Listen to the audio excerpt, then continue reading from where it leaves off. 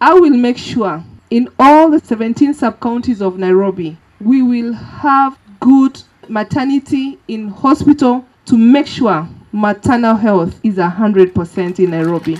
I also want to say, and I'm delighted today because wale wa mama wako hapa leo, most of them, in fact all of them are from the informal settlements. Nataka niwaambie katika vijiji zetu mahali mumetoka, we will put hospitals to make sure our mothers, our sisters are taken care of.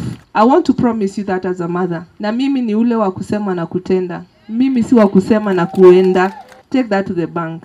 As a mother, nawapenda sana.